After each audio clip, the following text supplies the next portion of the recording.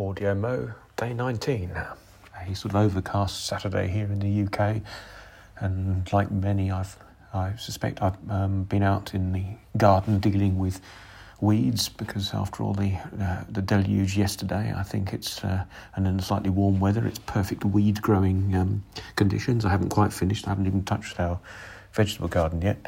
In fact, I was weeding the back hedge, or rather, I was outside the garden weeding the sort of outward-facing part of the hedge, which backs onto fields, because I have a constant battle with three particular weeds: sticky weed, nettles, and the most aggressive of them all, a trumpet vine. It's a creeper with a white bell-shaped flower that in some ways looks quite attractive if it could only contain itself, but it's very aggressive, and it's sort of taken well established on the other side of the hedge, and if I left it unchecked, it would literally just overwhelm the hedge. And in fact, it's already, I'm seeing shoots appearing in the lawn as well, so I can't really follow the current fashion in the UK for sort of no-mow wild lawns, because I would end up with a sea of this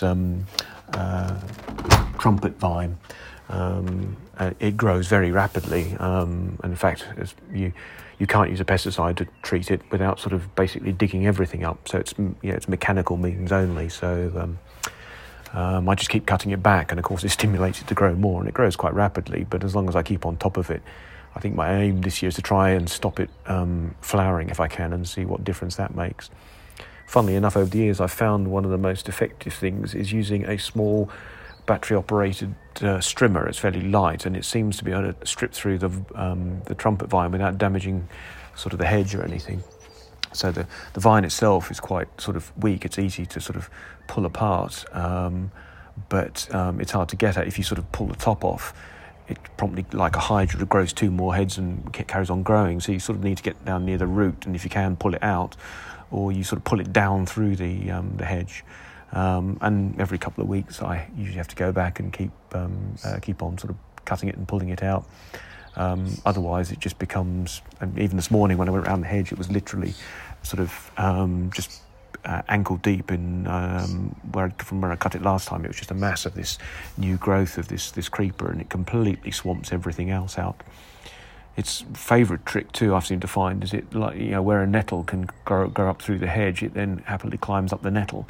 So I'm frequently, it's almost like a partnership of weeds, which makes my job slightly easier, because then you just grab the nettle and pull it out, and it tends to bring out the creeper with it. But it's certainly good exercise, and because of I'm sort of wearing overalls and gloves, and so I get quite hot and humid particularly. But if I don't keep on top of it, I mean, one year when I was a bit incapacitated with my after some hip injury, I saw what happened if you left it alone, and we had the whole of the top of the hedge was swamped by this creeper. It dies back every winter, but if you leave it unchecked, it just goes everywhere. It's curious though how it's not. If I look along my the sort of the back fence line, my neighbours don't seem to have it, so I do take it slightly personally at times.